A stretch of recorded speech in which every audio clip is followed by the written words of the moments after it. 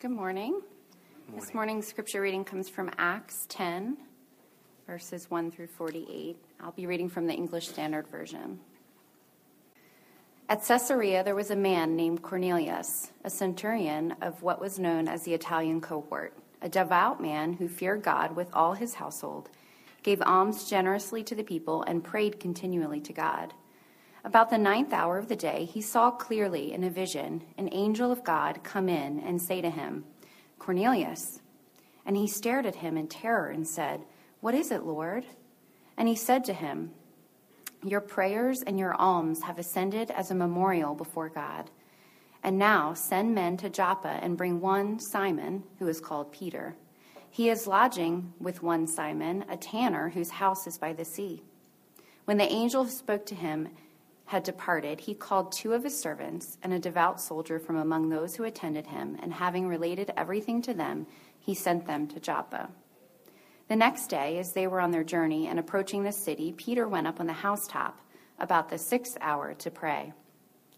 And he became hungry and wanted something to eat, but while they were preparing it, he fell into a trance and saw the heavens opened and something like a great sheet descending, being let down by its 4 corners upon the earth.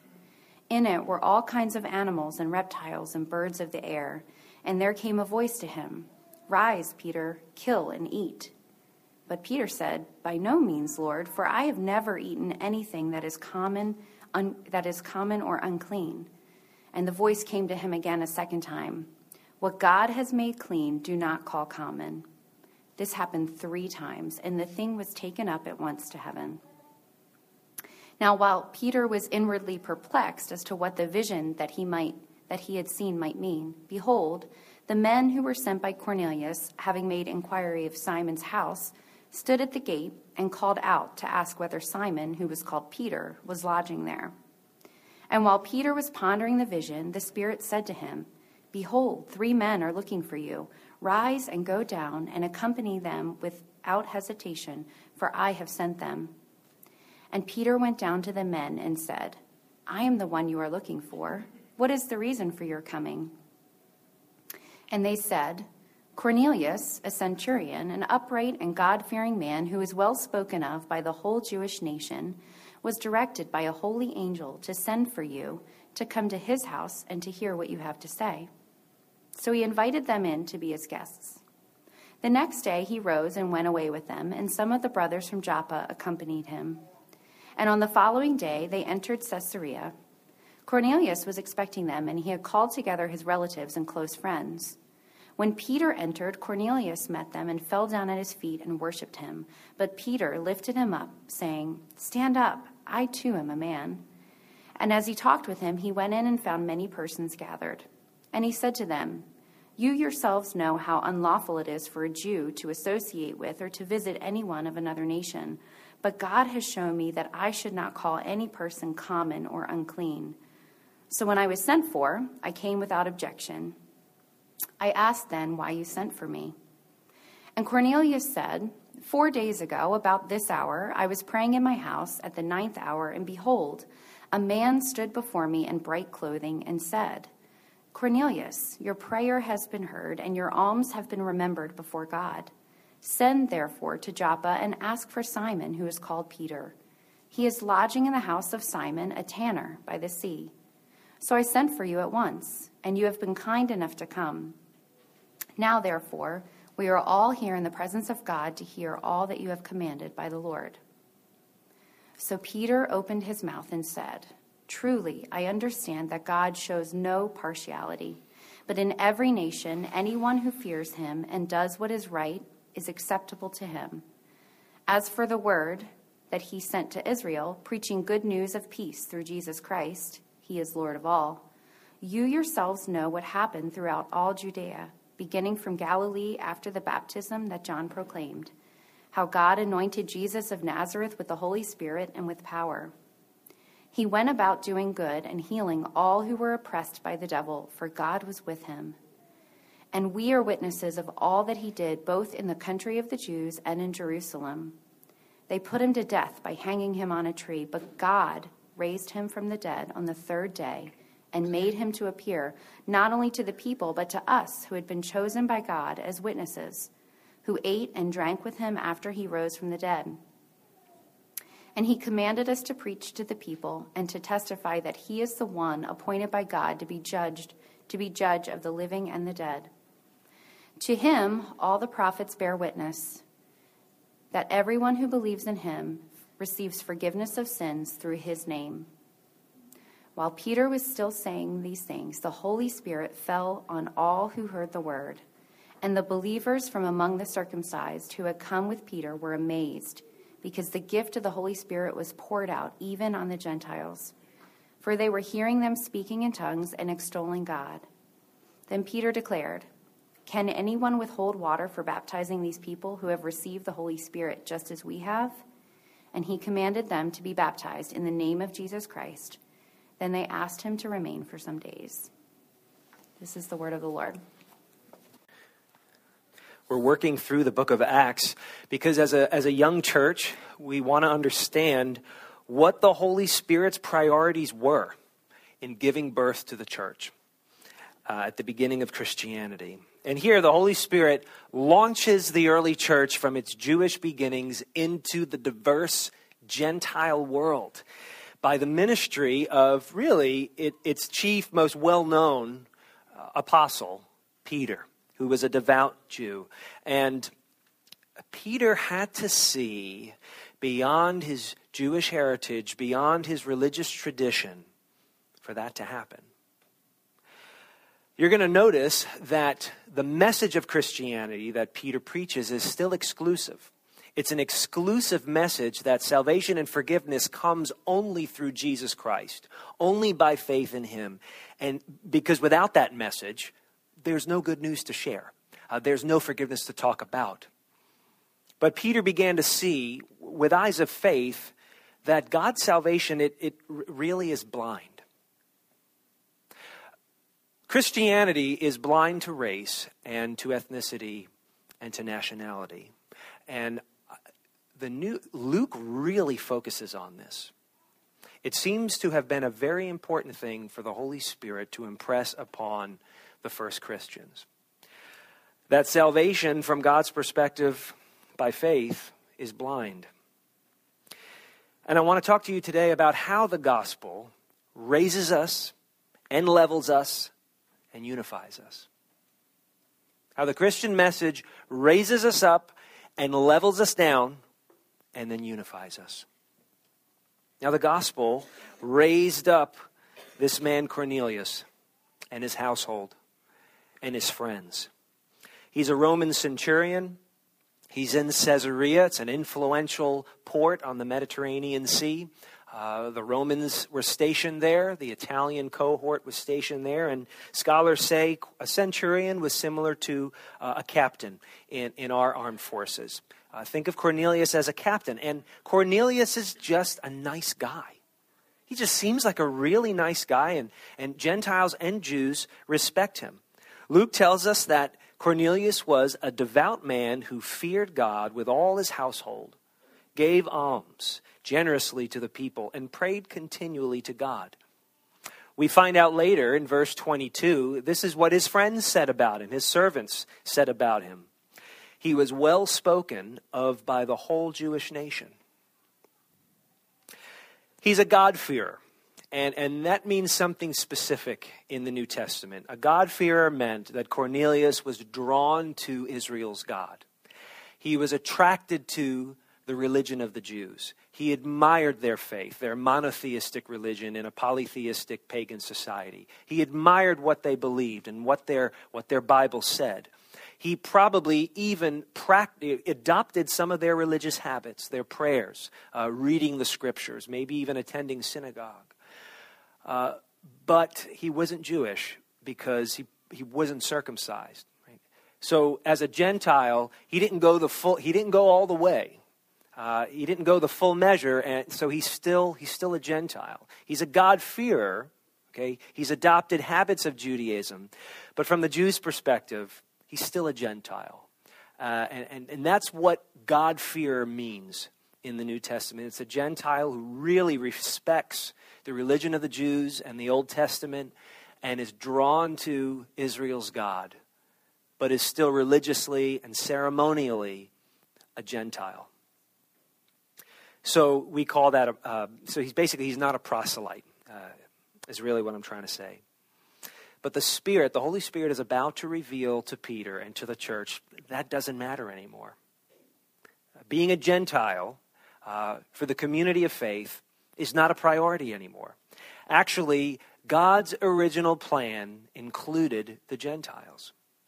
When you go all the way back in Genesis to Abraham, right, the father of Israel, God said to Abraham, "In you all families of the earth shall be blessed."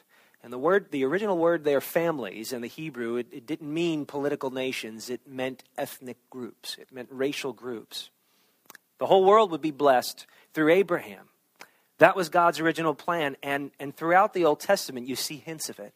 You see the prophets just hinting at this. For instance, Isaiah chapter 19 said something remarkable to Jews living around 700 BC. In a coming day when God's salvation would fully come, he said, "In that day there will be a highway from Egypt to Assyria." And so these are Israel's enemies at the time. "In that day there will be a highway from Egypt to Assyria, and Assyria will come into Egypt, and Egypt into Assyria, and the Egyptians will worship with the Assyrians, whom the Lord of hosts has blessed, saying, 'Blessed be Egypt, my people, and Assyria, the work of my hands, and Israel, my inheritance.'" That day was coming. Finally, years later, the Apostle Paul would put it this way in Ephesians chapter 3, and Graham led us earlier in reading a portion of Ephesians chapter 2. This mystery, the Apostle Paul would say, the mystery that he was preaching about was that the Gentiles are now fellow heirs, members of the same body, and partakers of the promise in Jesus Christ through the gospel. God raises up the Gentiles at this moment from outsiders to insiders, beginning with Cornelius and his own household. God, actually, I think it's pretty remarkable. Where Luke tells us that Cornelius was so excited that he grabbed all of his close friends and relatives and brought them to his house. And when Peter got there, he basically says, "Okay, we're ready to hear everything God's commanded you to say." I mean, I dream of opportunities like that. We will listen to whatever you have to say, Mr. Christian. As Americans, that is just something that blows our minds, right? Because we never hear people walk up to us and say, "Tell me all about Christianity. I'd really love to hear about it." But it's happening around the world. Becky and I experienced it in Europe. The Islamic refugees they are discouraged. They are looking for hope, and they are willing to come to just hear the Christian message. They don't all believe, but they are willing to come and hear all that you would have to say to them. So it had to be Peter to bring this news to Cornelius and to the first Gentiles who would be brought into the church. It had to be Peter. You may be thinking, because we talked about the amazing conversion of Saul of Tarsus last week, and you're thinking, well, didn't Jesus commission Saul as an apostle to the Gentiles? He did say that. Well, you're right. Saul's still too controversial of a figure. Saul's in hiding right now in Tarsus because non-believing Jews were after him for his life. So Saul is still a controversial figure amongst Jews who had become Christians and amongst Jews who were still not Christians and did not want to be. So Saul's in hiding. The world's not ready for Saul yet.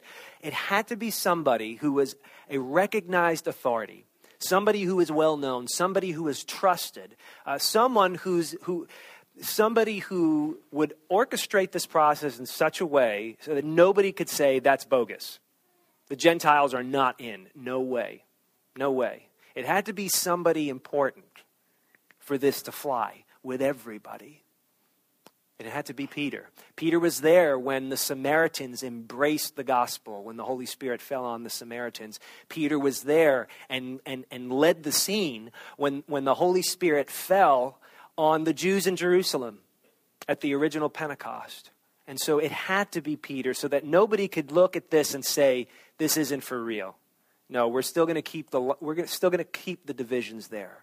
It had to be Peter. But Peter wasn't ready, was he? So the gospel raises up Cornelius, but it levels Peter. It levels Peter down. We're told that as Peter is waiting to eat, he's on the roof praying. It was a good place to pray in those days.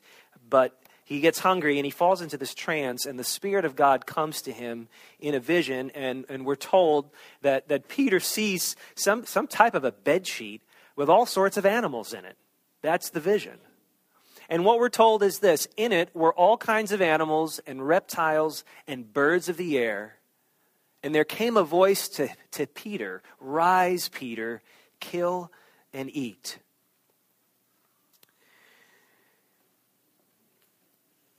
If you read the Old Testament, parts of the law, the Torah, like passages in Leviticus or passages in Deuteronomy, you'll see that the Israelites couldn't just eat any animals they wanted. There was a good list and a bad list. There were animals they could eat that were considered clean to them, and there were animals that were considered unclean, animals that they couldn't eat, and that included pigs and bacon. It's very sad. But there was a distinction, okay? And not only was there a distinction with food, there was also a distinction with marriage. There are places in the Old Testament where the Jews were discouraged by God, were commanded not to intermarry with foreigners from the nations, the surrounding Gentile nations. They were not to intermarry unless their Gentile spouse would convert to faith in the God of Israel. But other than that, they were not encouraged, they were discouraged to intermarry with the Gentiles. That God made a big point out of that in the Old Testament. Now, listen, as an aside, I have to answer this question because people will ask, well, was the God of the Old Testament a bigot for telling Jews you can only eat certain foods and you can't marry anybody you want to marry? You can't marry Gentiles. No, actually, the God of the Old Testament wasn't a bigot because the Jews were actually like the Gentiles. Here's the reason God does this. See, bigotry and racism has to do with feeling a sense of superiority over another type of person. That's not what God was telling the Jews. God wasn't saying, you are so perfect and so special that you can't eat certain things and you can't marry outsiders and you can't talk to them and be around them because you're so special. Look, you know that if you are an arrogant, self-righteous parent, you are going to try and protect your children from anybody who would be a bad influence because you think your child is better. But that's unreasonable, and that's arrogant. If you're a good parent, you are trying to protect your children from bad influences because you know your children well enough to know that they'll be influenced. And so you say to your children, no, I don't want you to be around bad influences all the time because I know you and you're going to do exactly what they do. And that's what God said to the Israelites. He said, it's not because you're better than the rest of the world. You're just like the rest of the world. And if you get too close, you're going to be just like them. But I am in your presence. I am your God. And you need to learn holiness. So in order to learn holiness, I have to teach you some distinctions, or you will do what the rest of the world is doing because you're just like the rest of the world.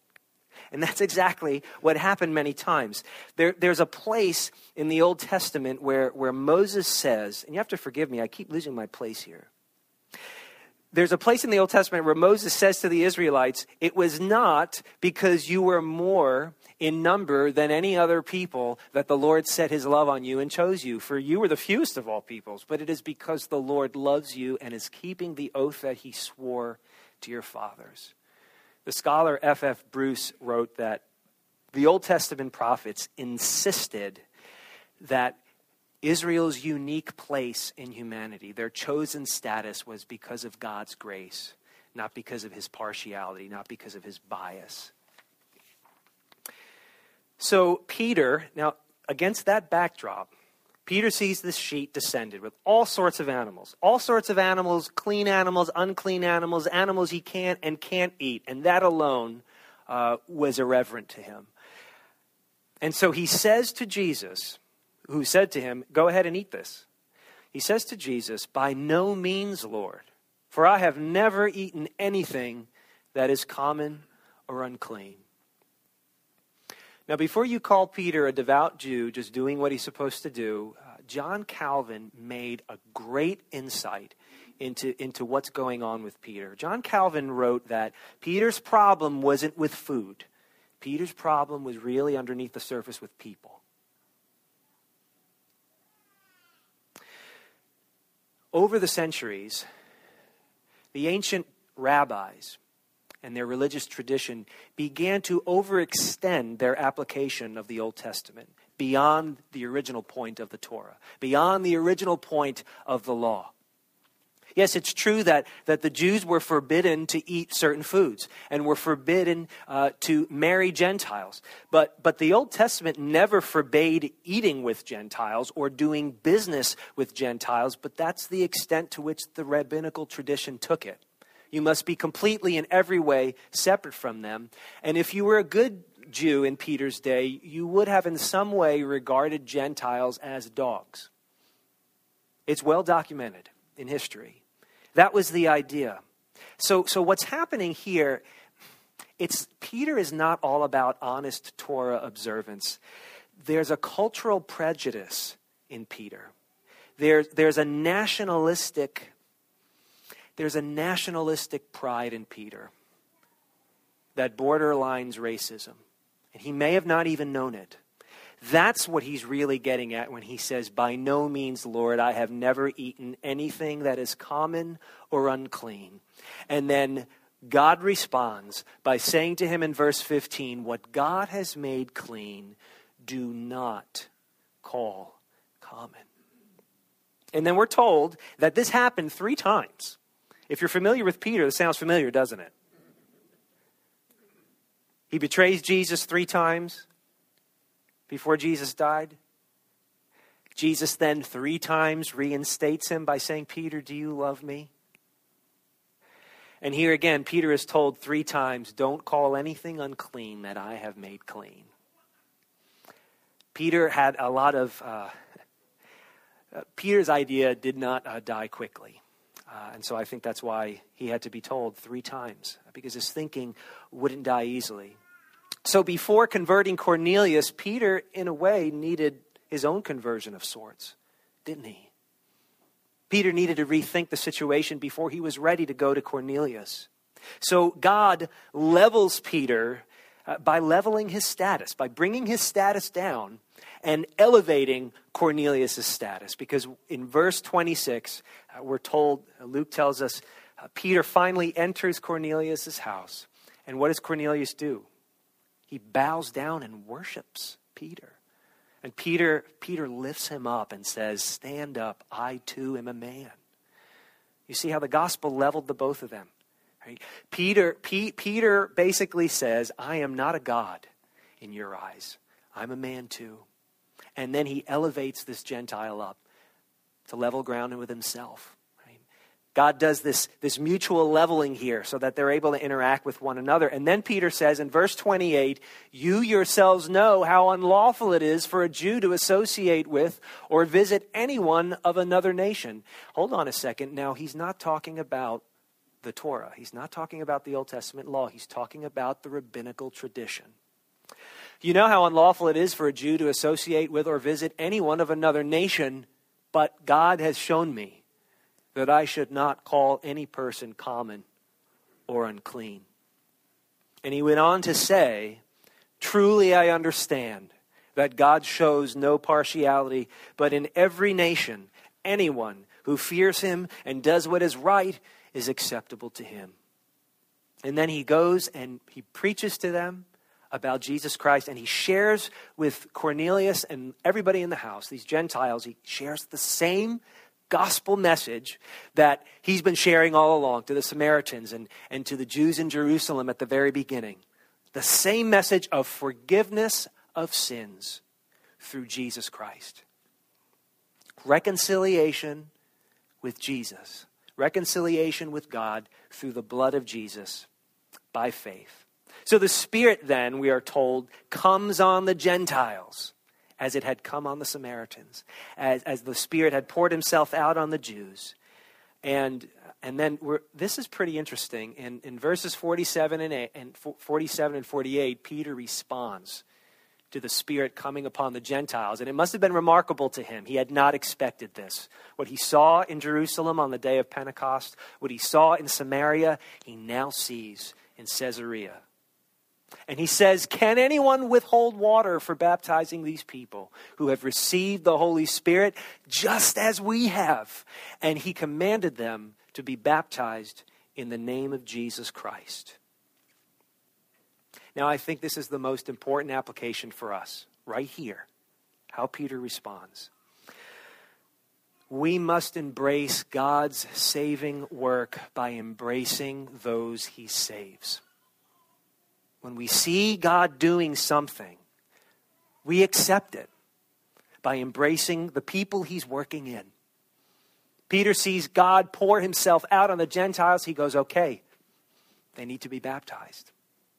They're part of the plan.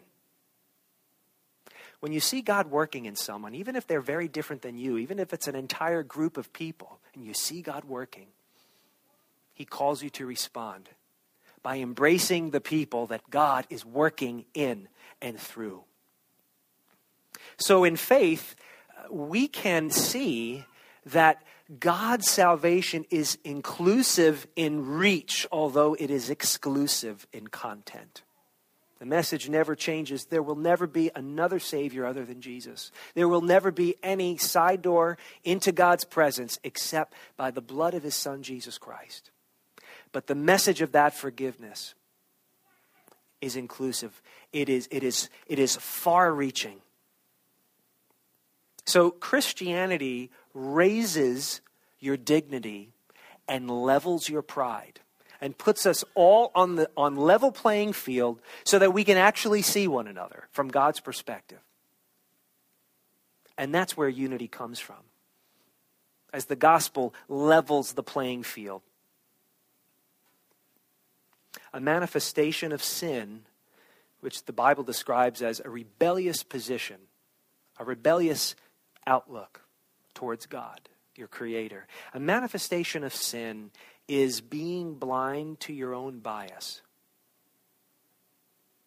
Sin manifests itself in us as we show our bias towards one another in ways that God never intended. You know, I think if you're a Christian, I think with good intent, we intellectually assent to the idea that God intends to reach all races and all nations through the gospel. I think we give that intellectual assent, but it's a very different thing to embrace that practically, isn't it? Practically, right? To be able to see past confusing cultural differences or intimidating cultural differences from people that look differently than you and talk differently than you and relate differently than you. It's another thing to overlook ugly memories of what we've experienced in contact with people from other ethnicities and races and cultures. It's hard to forget what was difficult or what was hurtful. We have deep-seated fears in us. We have unprocessed memories. We don't always process all of our memories by faith, by the Word of God and by his wisdom. There's a lot that's still unprocessed in us of what we've seen and what we've heard. And we acquire prejudices throughout our life. And pride, that's the big one. Pride. And these all together prevent us from worshiping cross-culturally, from serving cross-culturally. And what ends up happening in much of American Christianity is, I hate to say it, a separate but equal dynamic, which is exactly what would have persisted in the early church had the Spirit of God not talked to Peter. They would have had a separate but equal mentality in the early church. Gentiles want to worship God, fine, we'll let them do it. and we're going to worship God here. A guy named Barry Henning, he's a pastor in St. Louis, and he's ministered, as I understand, for many years in multiracial churches. And actually, there's a book on our book table. It's a really good book. It's called Heal Us, Emmanuel, and he wrote an article in that book. I recommend it to you. And Barry Henning said, the United States is unbelievably diverse, but still without much deep reconciliation. Diverse, but not reconciled. Because reconciliation, he says, involves face-to-face embracing of one another in very practical ways. And he writes this in his article. If we're not careful, now he's talking to Christians, okay? If we're not careful, we can read the scriptures with heavy cultural blinders and plug in the perspectives and the dynamics of an all-white, Western, middle-class, dominant culture church point of view, and believe that we can understand and apply these scriptures to ourselves and to every other ethnic group as well, fully and adequately. Barry Henning is a white man, by the way. And what he's saying is that the church, that people in the church need one another. Even across ethnic and racial lines, we need one another. Because, for instance, I will only ever see the world, personally me, I will only ever see the world as a white, Western, Italian-American, Generation X man. That's my lens. That's how I'm going to see the world. And I have blinders. I need someone else from another perspective to help me see what I don't naturally see in my own strength. And I think that's an area that we could develop in as a church. Look, I'm going to be very honest. Reconciliation and justice is part of Deep Run Church's blueprint. It just is. That's not because justice and reconciliation is trendy, because it's a fad. That's not why we're doing it as a church. We're doing it because it's biblical. We care about it because it's biblical and because it is practical and because Christians are the only ones in the world that have a real reason to reconcile across ethnicities and races. We're the only ones that have a true reason to do it, and we're the only ones that actually have the ability to do it holistically and completely. Nobody else does but us. And so it's going to be really important to us as a church. We worship in downtown Westminster. In downtown Westminster, I don't care what the rest of Carroll County looks like. Downtown Westminster hosts white and black, rich and poor. Salt of the earth, Carroll County, good old people, and non-English speaking immigrants. They're all here. They're all living in the streets that surround the building in which you worship. And I think ignoring that as a church would contradict the very words of Jesus himself and the clear habits instituted by his apostles in the book of Acts. We have to take it all seriously. So to worship here and to serve here, we have to be aware that we may all be coming with blinders on, with cultural biases that make us blind to what's really going on. We all come with biased lenses. Peter did, and you do too. And to assume that you have no bias, cultural or familial bias, that you come to the Word of God and you come to worship and you approach all of life purely without a bias is just arrogant, friend. It's just arrogant.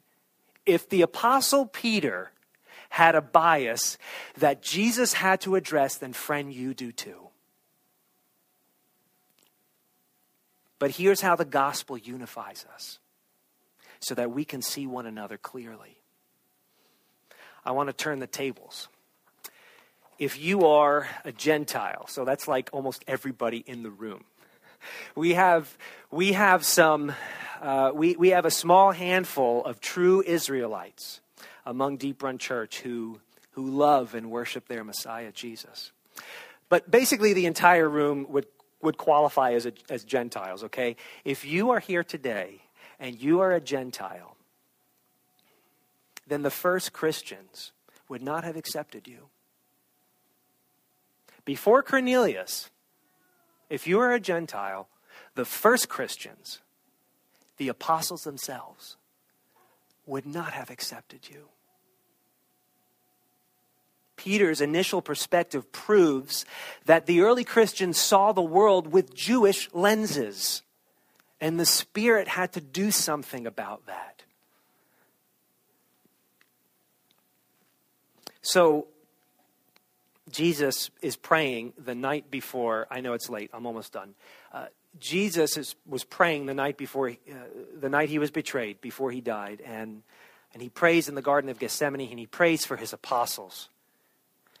But he said something interesting. He said to his heavenly Father, I do not ask for these only, but also for those who will believe in me through their word, that they may all be one, just as you, Father, are in me and I in you, that they also may be in us, so that the world may believe that you have sent me.